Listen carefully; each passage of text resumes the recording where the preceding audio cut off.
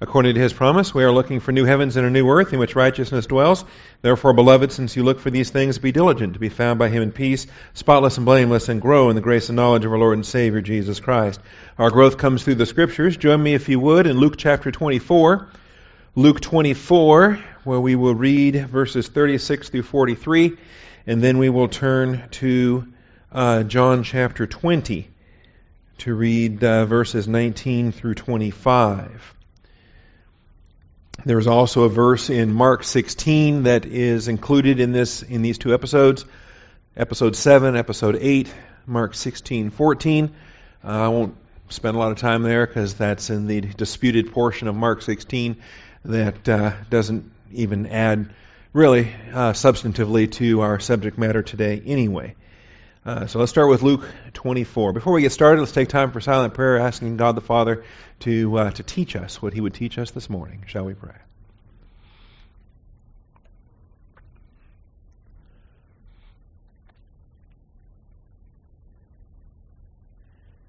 Most gracious Heavenly Father, we thank You for the truth of Your Word, and we rejoice that once again this morning we have the opportunity to assemble together. Father, we ask for Your faithfulness to be manifest as the Holy Spirit guides us into all things, even the deep things of God. Open the eyes of our understanding, Father. We thank You in Christ Jesus' name. Amen. All right, Episode 7, Jesus' appearance to the disciples, followed by Episode 8, Jesus' appearance to the disciples. The only difference being His first appearance was with Thomas being absent. Doubting Thomas, we call him. And then 8 days later, He appears a second time and speaks to the disciples with Thomas present. All right, so Jesus' appearance to the disciples minus Thomas and appearance to the disciples with Thomas. All right? Does it sound okay? Just making adjustments? Okay. Okay. But we're still on. I just can't hear myself. Okay. I will teach by faith. Luke 24. Luke 24:36. While they were still telling these things, and they, in verse 36, are the two disciples from the Emmaus Road. While they were telling these things, He Himself stood in their midst and said to them, "Peace be to you."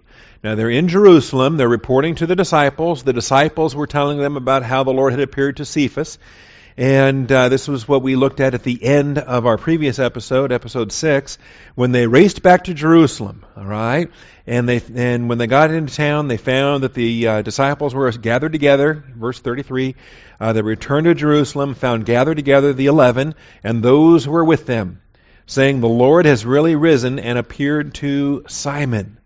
Okay, now they had just run 7 miles from Emmaus back to Jerusalem to tell their good news that the Lord is alive and appeared to them, and they come barging into this thing, and they're interrupting because what they're interrupting is a report from Simon. That would be Peter, Simon Peter, that the Lord really has risen and has appeared to them. All right, it's like when you're waiting to be the first one to give the news, and you find out that somebody else has already given the news. Okay, for example, I've got good news for visitors we're going to have this coming Sunday. All right? And I won't tell you until after class. All right. Because I don't want you daydreaming during class. But just ask me after class who's going to be in town this coming Sunday. And so they go storming in there waiting to tell their good news. And they find that there's other good news that's already being said, saying the Lord is really risen and He has appeared to Simon. So then they began to relate their experiences on the road and how He was recognized by them in the breaking of bread. So they finally get the opportunity then to tell their story, the Emmaus Road episode. And then while they were telling these things, He Himself stood in their midst and said to them, "Peace be to you." All right? Peace be to you. So this is what you want to say next time you sneak up behind somebody and they don't know that you're there. All right. Now you can't really just teleport into the room like Jesus did, but peace be to you. And it scared them out of their wits. They were startled and frightened and thought that they were seeing a spirit. And He said to them, "Why are you troubled?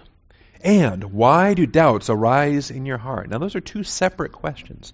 I think they're related, the way that they're linked in that verse, but they really are related. They really are different. Troubled speaks of emotional instability, speaks of a struggle there. But then the doubts arising in your heart. Okay? One might be excused, but for the other, there's no excuse. It's not a sin to be troubled. Jesus was troubled. We can be troubled by a lot of things. But for doubts to arise in your heart is a faith deficiency, and that's a problem, because there's no reason for it. There is no reason for a believer to have a faith deficiency when God has an infinite amount of faithfulness in His promises. So we'll discuss that. See my hands and my feet, that it is I, myself. Touch me and see. For a spirit does not have flesh and bones, as you see that I have. A spirit does not have flesh and bones, as you see that I have. And so we have the touching invitation, which we'll talk about today, we'll talk about next week. I really want to expand upon this touching invitation, because previously He told Mary Magdalene, don't touch, hands off. In the Garden of Gethsemane, when she finally figured out that He wasn't the gardener, she started to cling to His feet, and He said, stop doing that, stop clinging to me, do not touch me, for I have not yet risen to my Father. Here He invites, touch me and see, for a spirit does not have flesh and bones as you see that I have. And when He had said this, He showed them His hands and His feet. And while they still could not believe it because of their joy and amazement, reading from Luke 24, while they still could not believe it because of their joy and amazement, He said to them, have you anything here to eat? And so they gave Him a piece of broiled fish. So evidently touching isn't good enough. If you don't believe your eyes, you don't believe your fingers, then watch me eat something. Okay? And maybe that will prove to you when you see the eaten fish and the bones on my plate that you'll have the fish bones remaining after I'm done. And maybe that will be a clue that this is really real. Okay, when you go back the next morning and you see that plate there and the fish bones, you go, wow, Jesus was really here last night. That really happened. I didn't just dream that. All right. So He took it and He ate it before them. Now we'll stop there in verse 43, because when we get to 44 and following, we have really what crosses over to the next episode, where He delivers the Great Commission, where He challenges them based upon His new authority as having received all authority in heaven and on earth, where He opens their minds to understand the Scriptures in verse 45. I love that expression, and it's one that we ought to consider moving forward. Let's turn now, though, over to John chapter 20, and let's read this account and glean some of the divergent details here, and then we'll go back to the top and start running some points of study. So John chapter 20, verse 19. Verse 19. Now, the connection here is slightly different because John does not record the Emmaus Road episode. Luke's the only gospel there. The disputed Mark 16 could touch on it. But so in John, we don't have the Emmaus Road episode. We just have the episode here with Mary Magdalene, and here it is with the stop clinging to me in verse 17. Jesus said to her, stop clinging to me, for I have not yet ascended to the Father, but go to my brethren and say to them, I ascend to my Father and your Father, and my God and your God. And remember when we taught this is a little bit different than the message that the other women were communicating. The other women were supposed to go to Peter and the disciples and tell them that Jesus was going to Galilee, to meet them in Galilee. Mary Magdalene is supposed to tell them that He is ascending to God the Father. And so Mary Magdalene came, announcing to the disciples, I have seen the Lord, and that He had said these things to her. So, when it was evening on that day, the first day of the week, so evening time now, we've gone from early dawn, from sun up now to evening, really late evening, practically midnight again by the time these disciples come running back all the way from Emmaus. Okay, how long does it take you to cover 7 miles? If we're going to hike it back into Jerusalem, even after the sun went down. All right. So when it was evening on that day, the first day of the week, when the doors were shut, where the disciples were for fear of the Jews, we're going to discuss this phrase. Jesus came and stood in their midst and said to them, peace be with you. That's why I mentioned the details we don't really read about in Luke, but they're in a room with the doors shut. All right? It'd be like, our doors right now. Those doors are shut. They're not locked. We don't have locks on these doors. But imagine that the doors were all locked from the parking lot to the front doors to those doors. And then all of a sudden, just boom, somebody's standing up here that wasn't here before. How did they get there? They just popped in there? They teleported? What'd they do? Yeah, we would find that rather startling. So he says to them, "Peace be with you." When he had said this, he showed them both his hands and his side, and the disciples then rejoiced when they saw the Lord. So Jesus said to them again, "Peace be with you." But he expands on it now. "Peace be with you. As the Father has sent me, I also send you." And when he had said this, he breathed on them and said to them, "Receive the Holy Spirit. If you forgive the sins of any, their sins have been forgiven. If you retain the sins of any, they have been retained." So they actually get some teaching on this night that will connect very well with what we'll look at in Luke 24. It'll connect very well with Matthew 28 when we get into the Great Commission in these upcoming episodes. All right, but Thomas, one of the 12, called Didymus, was not with them when Jesus came. So for whatever reason, we don't know why he was missing that night, the other of the 11 were there, but not Thomas. And so the other disciples were saying to him, "We have seen the Lord." But he said to them, "I don't believe it." Okay? "Unless I see in his hands the imprint of the nails, and put my finger into the place of the nails, and put my hand into his side, I will not believe." He's just not going to believe it. Okay? That's why we call him Doubting Thomas. He gets his nickname based on this one verse right here. All right? This one verse right here. And I think it's a misnomer. Okay? I believe it's a misnomer. I'm going to give you the points of study on this. He's not doubting. He is volitionally refusing to not believe. Okay? And there's a difference. And we're going to talk about a doubt where you're just not sure on things versus a willful rejection of persuasion. And we'll discuss that. After 8 days, his disciples were again inside and Thomas with them. Okay, now he finally made it. 8 days later. And this is our transition then from episode 7 to episode 8. And if all we had was the Gospel of Luke, we wouldn't know that there were two separate episodes 8 days apart. Luke doesn't really talk about the distinction between the two events. Luke just kind of presents it as one deal on that Sunday night. John gives you the detail, though, that no, Thomas was missing that first Sunday night. He didn't meet the Lord until the following Monday, 8 days later. So after 8 days, his disciples were again inside, and Thomas with them, and Jesus came, and the doors having been shut, he stood in their midst and said, "Peace be with you." So there he is again, second time, teleporting in or walking through walls, whatever the superpower might be that he is exhibiting there. Okay, is it teleportation? Is it phasing? Is it invisibility? Time travel? What might it be? Okay. I didn't even have time travel in my notes. That just popped into my head. All right. If you walk into a room before it's locked and then you zip forward an hour in time, they can lock the door in the meantime, and then you pop in and it looks like you teleported in. But it wasn't a space dimensional transition. It was a time dimensional transition at that point. In any event.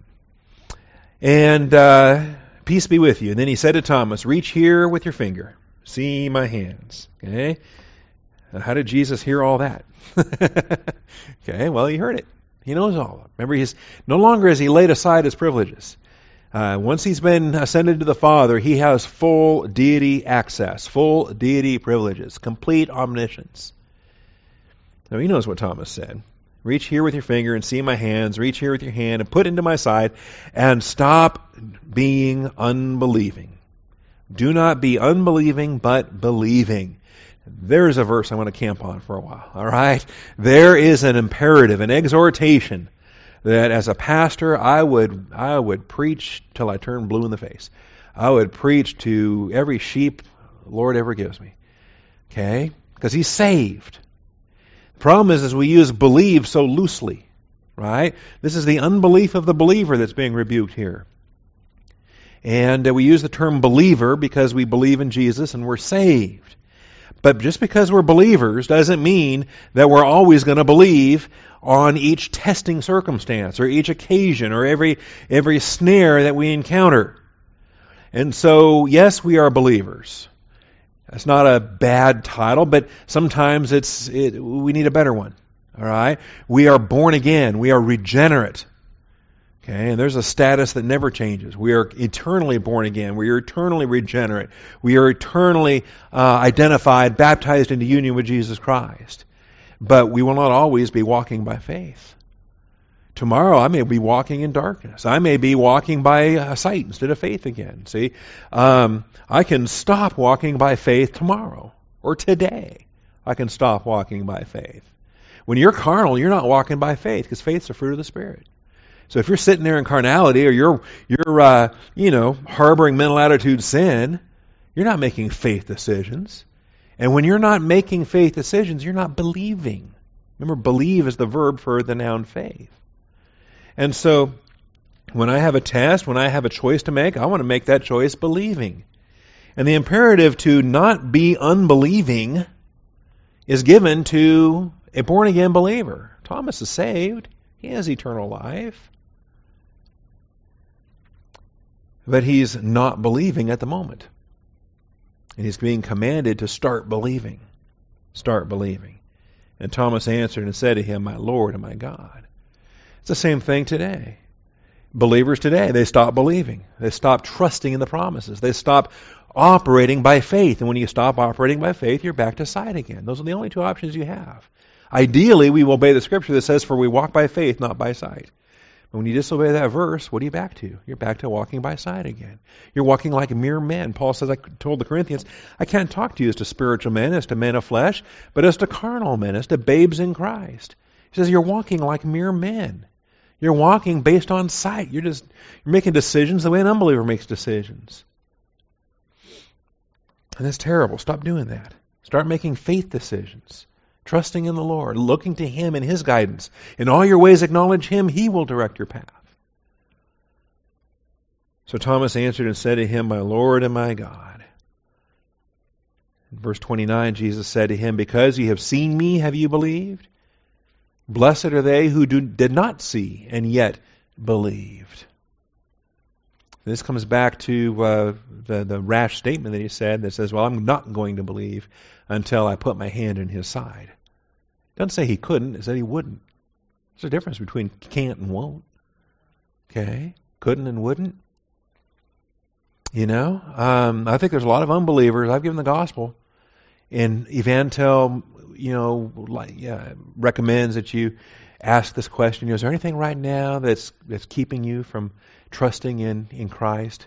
And I don't mind that. I think it's a legitimate question and it's useful on occasion. And I've used it. I've asked people, is there anything right now that's preventing you, that's keeping you from trusting in Christ? And I've gotten some interesting answers back and some very honest answers back, And more often than not, the answers back aren't true. They're not true. They're not accurate. Because they're talking about something that is keeping them from believing. And more often than not, it's not a hindrance in terms of a can. It's simply a volitional thing in terms of a won't. They don't want to. Okay, it's not that they can't, but they phrase it like they can't, and so okay, well, it's not that you can't, it's that you won't. When it comes right down to it. So, but you see that right there in verse 25. Unless, and then fill in the blank. Make your own list of your demands. And then he says, you meet my demands? Okay. Make me happy? Provide for my felt needs? Then I'll do what you say. I will not believe. I will not. Wow. That's actually pretty bold, pretty willful, pretty blasphemous. And Jesus is so gracious because He shows up and He says, here's my hands, here's the hole in my side. Right? Very patient, very gracious towards a stiff-necked, not doubting Thomas, stiff-necked Thomas. Okay? So, here's what we're looking at. Blessed are they who did not see and yet believed, in verse 29. Then it wraps up. Do we go all the way to yeah, we do. We go all the way down to verse 31. Some of my favorite verses in the whole Bible are right here. Powerful verses that describe why the Gospel of John was even written. Why not stop with Matthew, Mark, and Luke? Come on, we had synoptic Gospels for 50 years. Why did the Holy Spirit say, we're going to write a fourth Gospel? And He selected the last living apostle, John, after Peter and Paul and everybody else is already in heaven. The last living apostle gets to write the fourth and final Gospel. Why was Matthew, Mark, and Luke not sufficient? Well, verse 30, therefore many other signs Jesus also performed in the presence of the disciples, which are not written in this book. But these have been written so that you may believe that Jesus is the Christ, the Son of God, and that believing you may have life in His name. The purpose clause for the Gospel of John, we're told specifically, and it's the only book in the Bible. We've got 66 books in the Bible. This is the one and only that has a declared purpose clause of evangelism. The only book of the Bible where it expressly is written out that this book was written for an evangelistic purpose, so that you may know that Jesus is the Christ, and that believing you may have life in His name. You can get saved in a lot of other books too, but this one, the Gospel of John, has a purpose clause that spells out that it was written to be evangelistic. And I find that to be extraordinary. All right, so here's where we're going to go. Let's pick up some points of study, starting with the context. Point 1, even while the Emmaus Road disciples were giving their full detailed explanation, Jesus personally appeared among them. Even while the Emmaus Road disciples were giving their full detailed explanation, Jesus personally appeared among them. Right there in the midst. Right there while they were giving their report. Even while the Emmaus Road disciples were giving their full detailed explanation, Jesus personally appeared among them. So, I'm asked sometimes, is there ever a valid reason to interrupt a Bible class?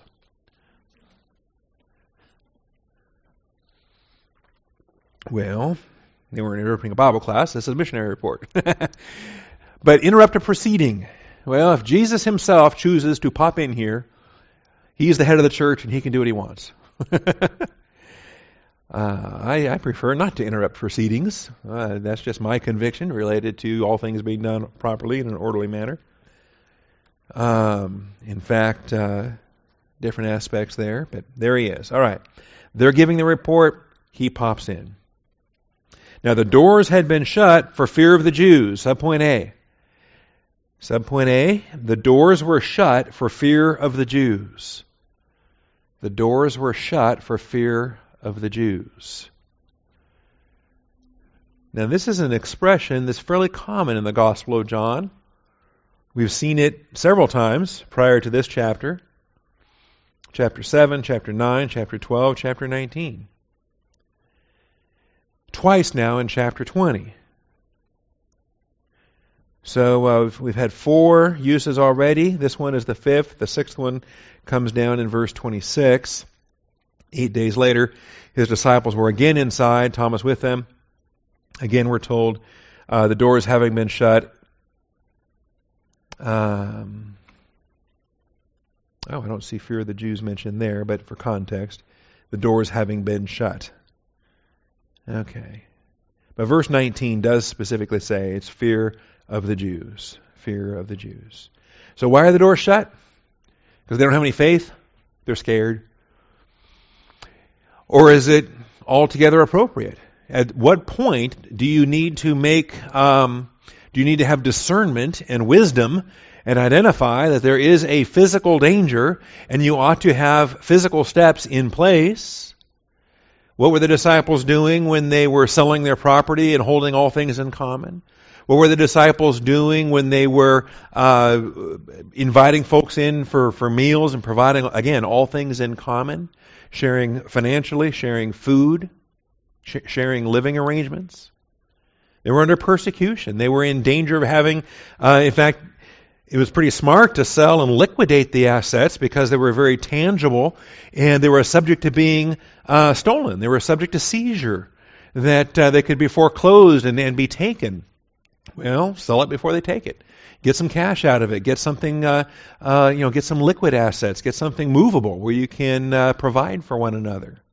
Okay, now that's under those circumstances. We don't have similar circumstances today, but we may be approaching that.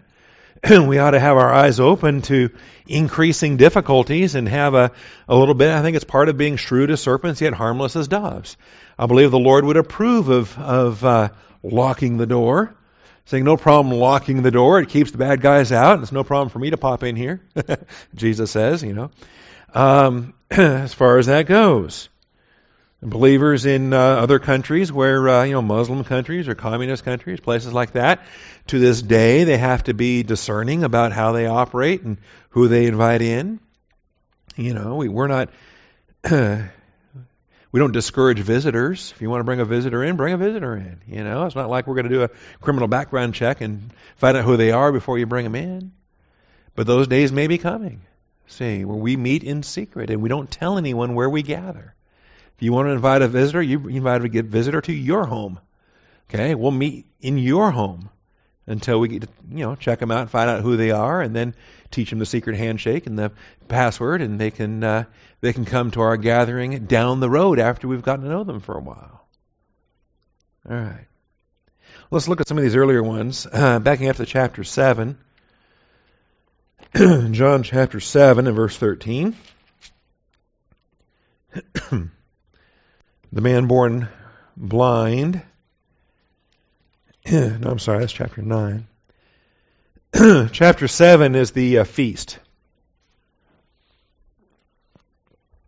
And this is the fall, Feast of Tabernacles, before the crucifixion. And this is where his brothers were trying to get him to go up to Jerusalem and make a great big splash. Verse 2 of chapter 7 says, the feast of the Jews, the feast of booths was near. Now understand, this is a feast that in the millennium is going to have a powerful significance.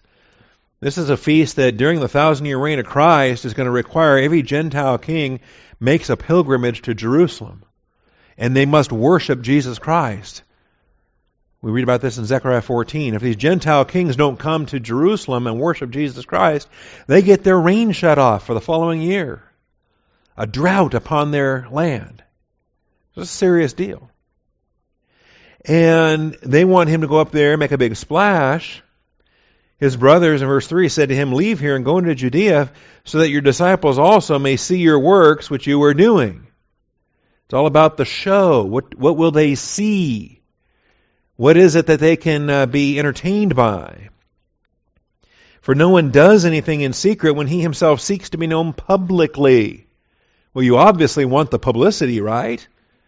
Well, that's the attitude of the brothers, but they're not saved. See, they've got a worldly viewpoint. Does he seek to be known publicly? Was it the goal of Jesus Christ to be known, publicly known?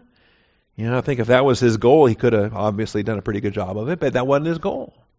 Why he spent so long in Galilee. If you do these things, show yourself to the world. Show yourself to the world. For not even his brothers were believing in him. See, they're not even saved. They don't get saved till after the resurrection. And yet, isn't it interesting? You will find this. I have found this. You will find this in your ministry. You will find this in your life. Okay? Everybody you meet will have an opinion on what you need to do. Okay? What you should do in your marriage, what you should do in raising your kids, where you should live, what you should do in your business, in your ministry. Everyone in the world is going to have an opinion. Okay? Sharon's got an uncle that's constantly telling me what I need to do to bring visitors in here. What I need to do to have more parishioners, to have a larger church. And, I've told him 100 times. I exaggerate, so maybe I've told him 20 times. I'm not trying to build a bigger church. Well, don't you want more people? More people is more money. So That's the Lord's business. That's not my business. I have to be faithful with the ones He's given me. And if I'm faithful, He'll give me more. Or not. That's His business. Amen. Well, they want Him to go make a big splash. Well, they've got their opinions, but they're not saved, so what do they know? Okay? I'm going to take spiritual advice from an unbeliever? All right. So Jesus said to them, my time is not yet here, but your time is always opportune. Understand that. For the unbeliever, for the fallen man in this fallen world, they're always in season. Okay? This is their place. The world cannot hate you, but it hates me, because I testify of it that its deeds are evil. Go up to the feast yourself. I do not go up to the feast, because my time has not yet fully come. And so having said these things to them, He stayed in Galilee. But then He follows later, unbeknownst to them, okay, but knownst to us. When the brothers had gone up to the feast, then He Himself also went up. Not publicly, but as if in secret. Okay. Now here too, I think this is good testimony for us back to our chapter today. There's nothing wrong with locking those doors. I think it's smart. I think it's shrewd as serpent, harmless as doves. I think it's identifying the day and age in which you're operating. Knowing the culture around you, knowing the circumstances. Have your eyes open. Okay? If you go walking down a dark alley at night with $100 bills hanging out of your pockets, and you get mugged, well, duh. Don't blame the Lord for that. You're putting the Lord and your God to the test. Moron. Figure out what you're doing. Have some discernment. Anyway, here they are. Now, He goes up as if in secret. And so the Jews were seeking Him at the feast and saying, where is He? They were having some discussion about Him. They probably had a little bit of a bet going on. Some drachmas were passing left and right. Is He going to make it? Is He not going to make it? He'll be here. 5-1 odds says He'll be here. He never misses these. Yeah, but they're trying to kill Him. I bet you He skips it. Much grumbling among the crowds concerning Him. Some were saying He's a good man. Others were saying, no, He leads the people astray. He's teaching different than the Pharisees. He can't be good. But He's doing miracles. He can't be bad. Yet no one was speaking openly of Him for fear of the Jews. Every conversation was always hush-hush. And if a Pharisee came by, stop talking. If one of the scribes came by, stop talking. Okay?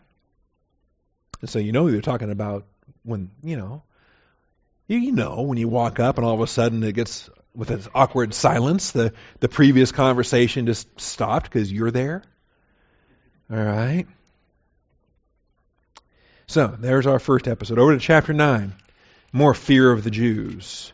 And fear of the Jews means it's not Semitophobia, right? It's not you're not scared of racially Jewish people, because they also are racially Jewish people. When the Gospel of John uses Judaios, Jews, speaks of the observant, the religiously observant, which means the legalists, which means the connected religious Jews in the temple system in Jerusalem. All right, so the Sanhedrin and all the observant Jews. So, and the idea of being expelled was unthinkable from the synagogue. All right, chapter 9. Here's the man born blind, and the parents are going to be grilled about this. They didn't like the answers he was giving them, so they bring their parents in. And in verse 18, we see the Jews then did not believe it of him that he'd been born blind, and so they called the parents in. And so they start questioning them. Is this your son, who you say was born blind? Then how does he now see? And his parents answer them and say, well, we know that this is our son, and we know that he was born blind. Yes, and yes. We know that. But how he now sees, we do not know. We weren't there. We didn't see anything. We can't help you. Leave us alone. Please. And who opened his eyes? We don't know. Ask him. He is of age. He will speak for himself. Why are you asking us? Okay? He's of age. We raised him. He's gone. We're not accountable anymore. And his parents said this because they were afraid of the Jews. Here's fear of the Jews. For the Jews had already agreed that if anyone confessed him to be Christ, he was to be put out of the synagogue. Here's the consequences for naming the name of Jesus Christ. Expulsion from the synagogue. Okay? And if you are an observant Jew in Jerusalem, this is unthinkable. Because this is your community. This is your faith community. This is your identification with blessing as Yahweh is blessing Israel. If you are an observant Jew in Jerusalem, you cannot be expelled from the synagogue. Whatever synagogue you attend. Word gets around. You'd have to just, leave Jerusalem, go live in Galilee somewhere, or go live in the diaspora somewhere. Even there, word's going to spread. The network gets around. Okay? Well, what do you think Saul's doing? Breathing fire, going to other synagogues, even in other lands. Word is going to get around that, you confess that Nazarene as the Christ? Word's going to get around. You are expelled. Okay? So, sometimes it's hard for us we don't relate to this because we're so mobile. American culture is so mobile, transportable. I mean, if you get kicked out of a church, big deal, go to the next one. And they'll be happy to have you there because they're hurting for people, right? So, never mind that you were expelled under church discipline. Never mind that, you, whatever, your spiritual life's a wreck and you're living in open carnality and you've been removed from the church. Well, who cares? I'll just go to the next one. They'll welcome me with open arms. In most cases, that is true. All right. But here, understand the cultural impact of being expelled. Over to chapter 12, John 12:42.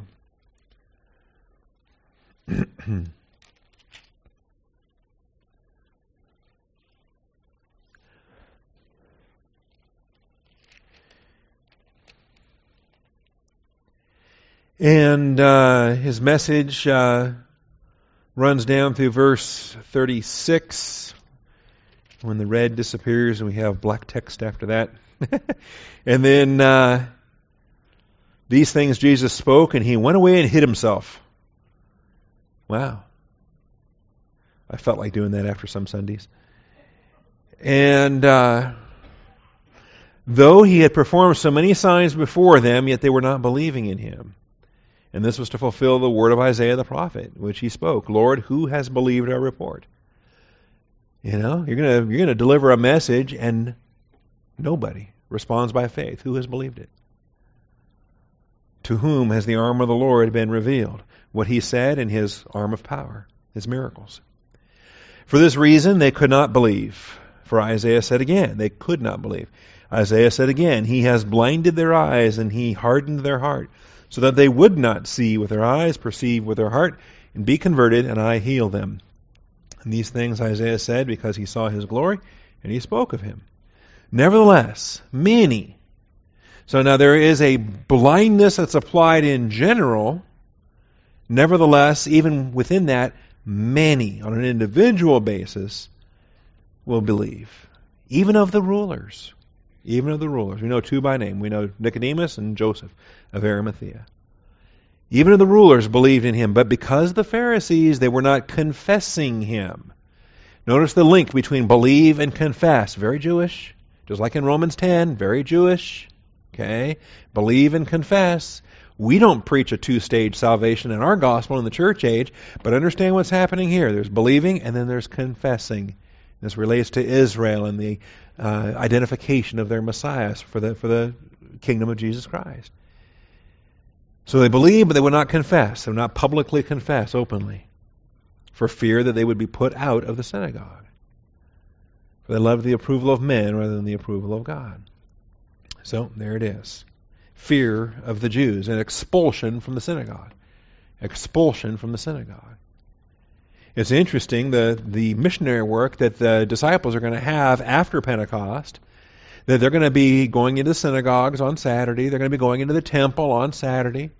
They're going to take part with their Jewish brethren on Saturday on a missionary basis, and then inviting them to come back on Sunday and having their church services on Sunday in different capacities. All right. Chapter 19. 1938. That was a good year. 1938, right? My mother-in-law, I think, was 1938. All right. After these things, they bring him down off the cross. They shall look upon him whom they pierced. After these things, Joseph of Arimathea, being a disciple of Jesus, but a secret one, for fear of the Jews. Okay? We don't need to do this anymore. We don't need to do that. Now, maybe we will in the future. Maybe we got persecution days coming up. But today, it bugs me to death. We got so many undercover Christians in the church age today. You know, they're secret agent Christians. They're saved, but boy, you would never know it because they keep that locked away, you know, under padlock. They've got that with some kind of encryption. No, we don't have to be secret disciples. I'll be happy to tell anybody who I belong to. But a secret disciple, for fear of the Jews, came and asked Pilate that he might take away the body of Jesus, and Pilate granted permission. So he came and took away his body. And Nicodemus, who had first come to him by night, also came, bringing a mixture of myrrh and aloes, about 100 pounds weight. So they took the body of Jesus, bound it in linen wrappings. And he realized the secret's out at this point. You know, it's hard to stay secret at this point when you defile yourself on the eve of Passover. Nicodemus and Joseph will not be partaking of Passover with their Pharisee buddies and their their cohorts, their peers on the Sanhedrin. They're not going to be gathered together with the Sanhedrin because they're defiled. Touch a dead body, you're defiled. You are ritually unclean. And they are forsaking their Passover observance by leaving themselves ritually unclean. I believe they've got the doctrine to understand that they're not losing out on anything. That Christ, their Passover, has been crucified. So they don't partake of the ritual. They're celebrating the reality. All right, so there's the fear of the Jews. And repeatedly in the Gospel of John, it reflects the mindset that there is a hostility among the religious leaders. Now, shut doors, point B. Shut doors did not prevent Jesus from coming and standing in their midst. And so I list 3 possible options: teleportation, phasing, or invisibility. I should have also mentioned time travel, which just popped into my head a few minutes ago. I believe there's also time travel in the Scriptures. I think the Mount of Transfiguration was a time travel episode. I believe that Jesus took Peter, James, and John forward into the millennial kingdom and showed them, with a resurrected Moses and Elijah, showed them the kingdom. And he took them forward into the kingdom and then brought them back when the Transfiguration episode was complete. I think Ezekiel, likewise, was brought forward in time and given a tour of the millennial temple in chapters 40 through 48 of Ezekiel, that he walked around in the millennial temple. Okay, and it was a spiritual vision, and it was out of body experience, so it could have just been a hallucination or a holographic image, or he was brought forward in time, given the grand tour in an invisible, intangible, spiritual way. So, teleportation. It's known in Scripture. 1 Kings 18:12, Luke 24:31, Acts 8:39 and 40. 3 episodes of teleportation, maybe more. Those are just off the top of my head. You understand teleportation? Disappear here, appear here. It's like the Star Trek transporter beam, okay? Or Nightcrawler, right? Different superheroes that can teleport from one place to another. You're familiar with those? 1 Kings 18, Elijah, the prophet. That's why King Ahab had a dickens of a time trying to track him down. Every time he thought he had him, he just disappeared and went somewhere else. Okay? You know, it's good. It's a good skill to have if you're a fugitive, because how are they going to catch you? How are they going to arrest you? Even if they know where you are, they surround you and you just disappear and go somewhere else. 1 Kings 18.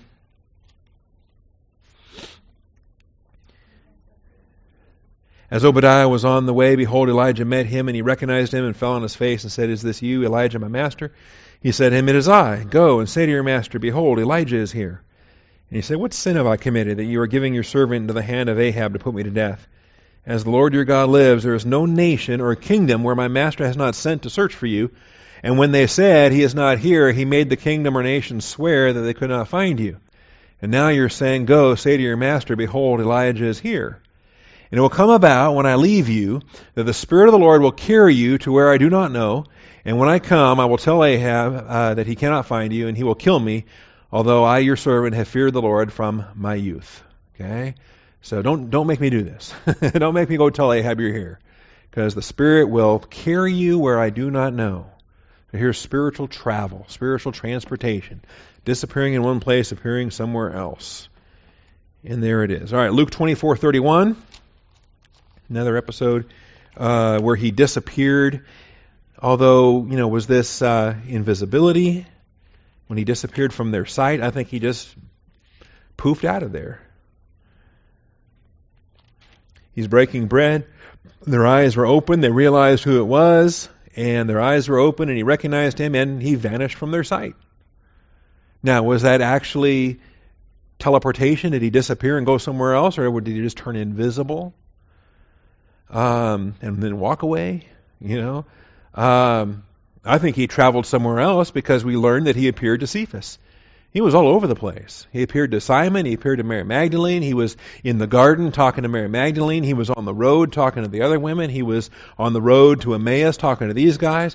He went to Peter's house and talked to Peter. And then he pops into the room here with the doors locked.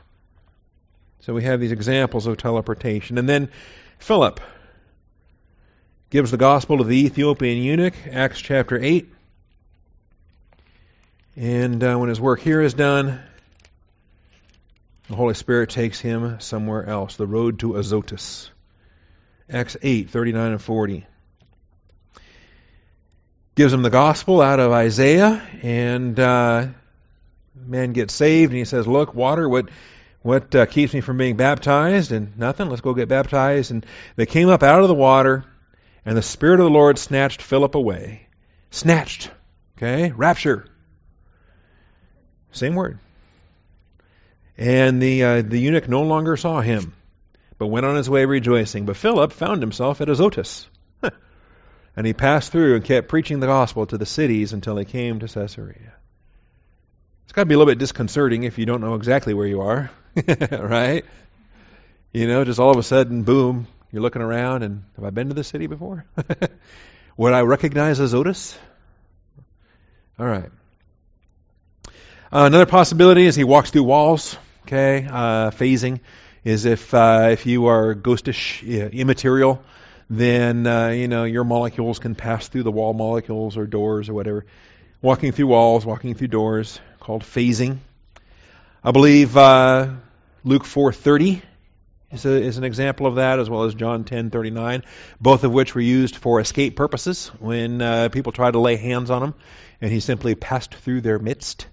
That, you try to lay hands on somebody that becomes intangible and just pass through their midst. Okay? And again, it's hard to arrest somebody that can teleport, or hard to arrest somebody that can go intangible. How do you lay hands on them? How do you put handcuffs on an angel? Right? How was Gabriel held for 21 days? If I try to lay hands on an angel and just pass right through. Okay?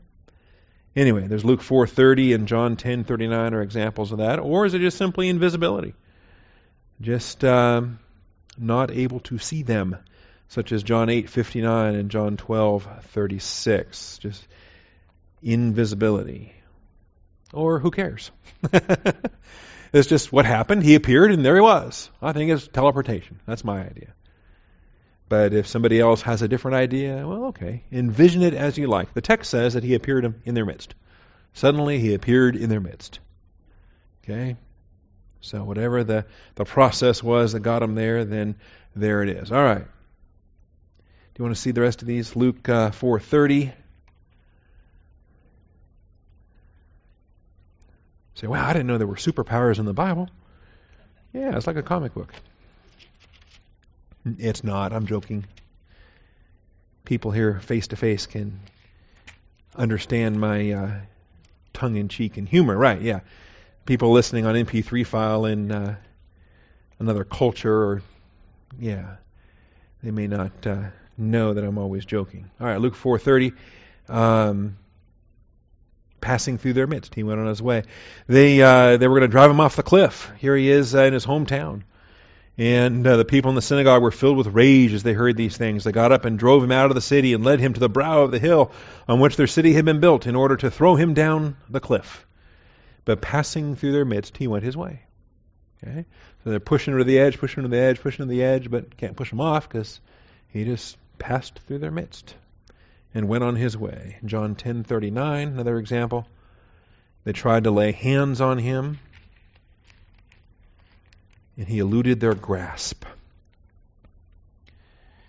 I and the Father are one. And believe the works, you may know and understand that the Father is in me and I in the Father. Well, those are fighting words. That makes them mad. Okay, and therefore they were seeking again to seize him, and he eluded their grasp. He eluded their grasp. Is that phasing? Is that intangibility? Is it lightning speed that he ducked and dodged and,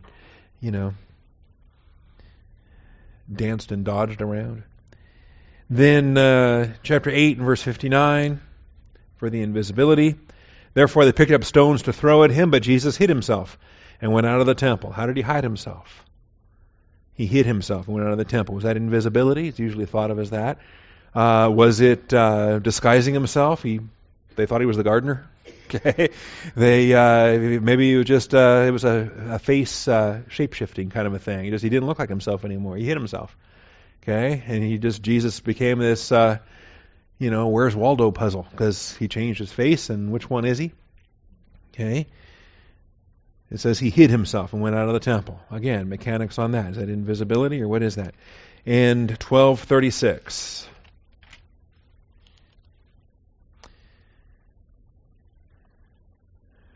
While you have the light, believe in the light, so that you may become sons of light.